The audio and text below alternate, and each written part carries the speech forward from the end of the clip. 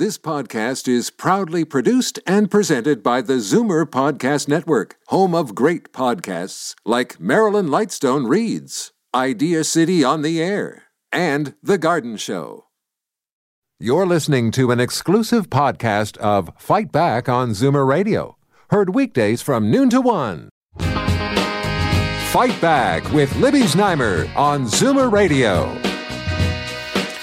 Welcome back. Well, the reason for these enhanced measures is that our healthcare system is in danger of being overwhelmed. A quarter of our ICUs are already full. Another 25% have only 1 or 2 beds left. And elective procedures are already being canceled. So will yesterday's measures ease the logjam? Let's bring in Dr. Michael Warner, Medical Director of Critical Care at Toronto's Michael Garron Hospital.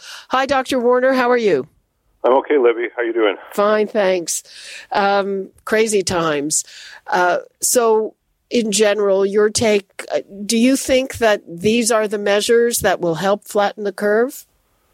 No, I don't think they're going to make a tremendous difference, actually, unfortunately. I think we'll learn more about the legalese around this perhaps later today, but the measures that were announced are inherently contradictory in that, there's a alleged stay-at-home order, but non-essential businesses are open 13 hours a day. I assume the people who work at those non-essential businesses to provide the curbside pickup services for people who aren't supposed to leave their homes are somehow deemed essential because they'll have to leave their homes to, work at those non-essential businesses. You're supposed to stay at home, but outdoor gatherings are allowed up to 5 people. I don't think the public really understands what the government is trying to do with these measures, and there's no incremental benefits or protections for essential workers, especially those in factories, fulfillment centers, manufacturing facilities, to allow them to stay home while they're sick, while they're waiting for their COVID test result, so they can protect themselves and their families. So this definitely falls short, and I think more measures will be required for sure. We were talking to Mayor Patrick Brown earlier, and he says he believes that is the single most important measure, and that is to get some paid sick days for these really essential workers. Do you agree with that? Absolutely. I mean, this is not news. This is something people have been saying for months, that if you are an essential worker, you get paid hourly, you have no benefits, you can't Zoom into work, you have rent to pay at the end of the month, and you have a sore throat, you're going to work because you can't even take a day off to get a test because you won't be paid, which means your family won't eat. I mean, it's very simple, and those of us who do have the luxury of being able to work from home can't really relate to that, but that's the way many people live, and they have no safety net, and we all benefit by protecting those in those vulnerable jobs. And in terms of the overall cost to the government, granted, the provincial government is trying to, ask the feds to do this, but they really should just pony up the cash because the overall cost is a rounding error when you consider the amount of money they're spending in totality to get us through this. And it's also the right thing to do because it'll stop people from dying. We perennially see patients in our ICU who acquire COVID-19 from other people in their household who are essential workers, or it's the essential workers themselves who are in our ICU. It is a fundamental problem, especially in Peel Region, which is home to many of these fulfillment centers and factories. Do you have a percentage of people who you believe in your hospital acquired that? Can you get a specific with that? Well, I can tell you that of all the patients we've cared for in the ICU with COVID-19, I can't actually think of one that has come from a long-term care home.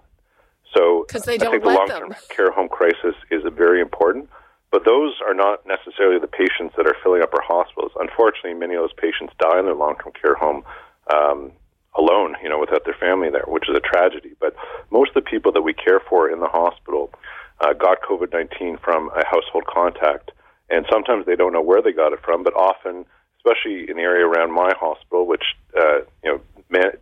serves racialized and marginalized individuals, their workplace acquisition. That's where the COVID-19 came from. What we're seeing now more recently, though, Libby, in our assessment center, are people who have COVID-19 who acknowledge they did get together with people outside their household over the holidays.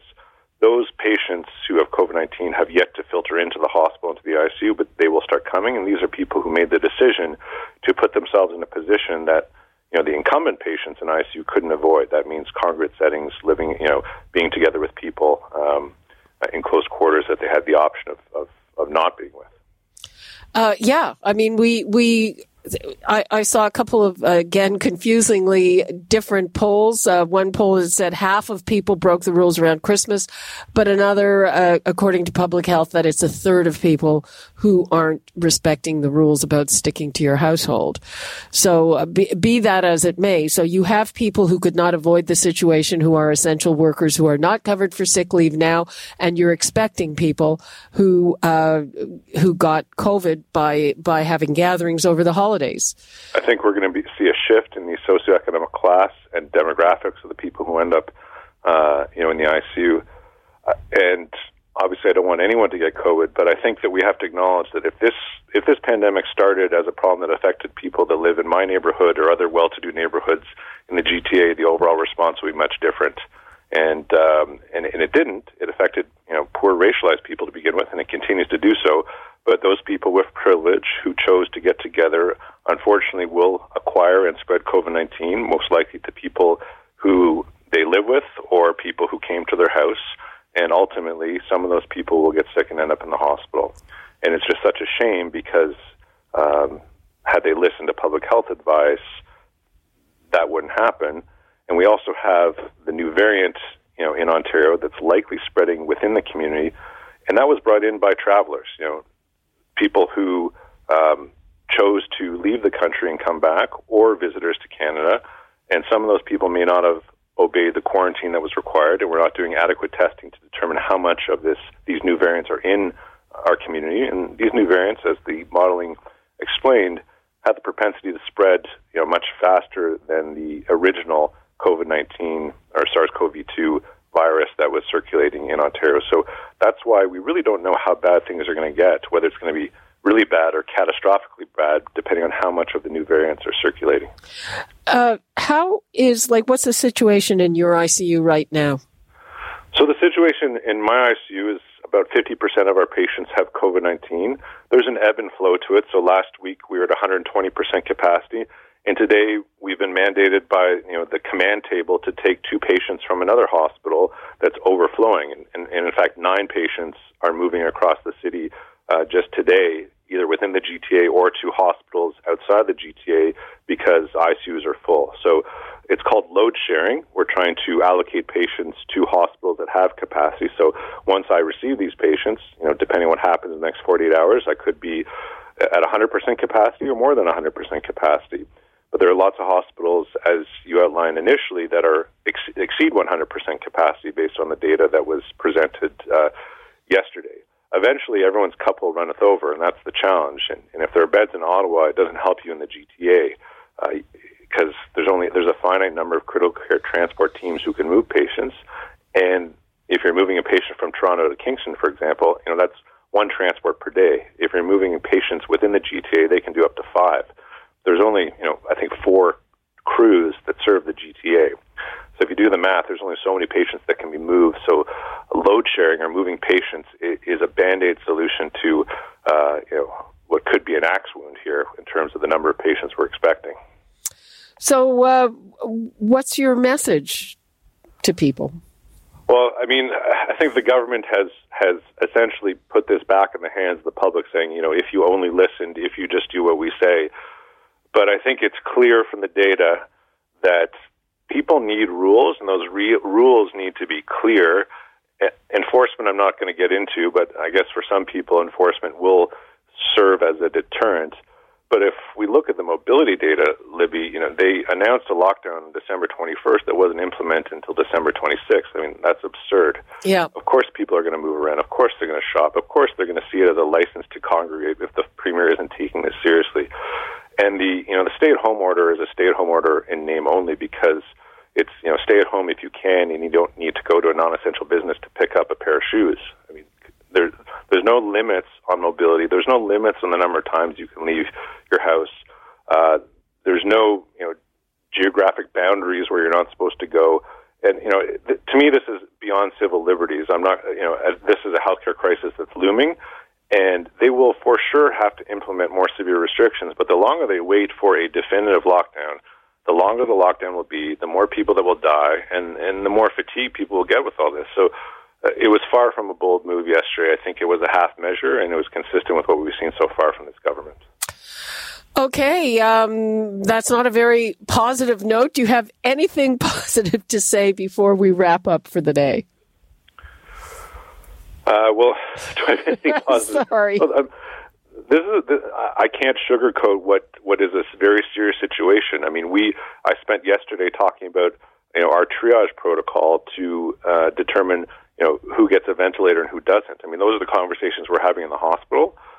When you have 5 patients who need 2 beds, how do you make those decisions? The moral distress that will accompany that for families, for patients, and for healthcare workers will be profound. And the government knows that that's what we're up against. So I just don't understand why we're not taking the steps necessary to make it less likely that we'll have to be in a position where we can't give everyone the care they need, which is a situation we've never had in Ontario, but a situation that's foreseeable. So I don't have much positive to say. Perhaps there'll be a good announcement at 1 o'clock or so today about vaccine rollout, and hopefully they're getting more shipments and the supply chain is getting worked out and more people can get it, because the vaccine is the only thing that can pull us out of this, but that won't pull us out of this for 6 to 12 months. Absolutely not. Dr. Michael Warner, thank you so much for making things really clear for us. I really appreciate it. Take care. Okay, you too. Thanks. Okay, people, I really promise we're going to be discussing different aspects of this tomorrow. I'm sorry I couldn't get to all your calls. Call me back tomorrow and on Free for All Friday. I promise we'll get to it, and that's all the time we have for today. You're listening to an exclusive podcast of Fight Back on Zoomer Radio, heard weekdays from noon to 1. You're listening to an exclusive podcast of Fight Back on Zoomer Radio, heard weekdays from noon to 1. You're listening to an exclusive podcast of Fight Back on Zoomer Radio, heard weekdays from noon to 1. This podcast is proudly produced and presented by the Zoomer Podcast Network, home of great podcasts like Marilyn Lightstone Reads, Idea City on the Air, and The Garden Show.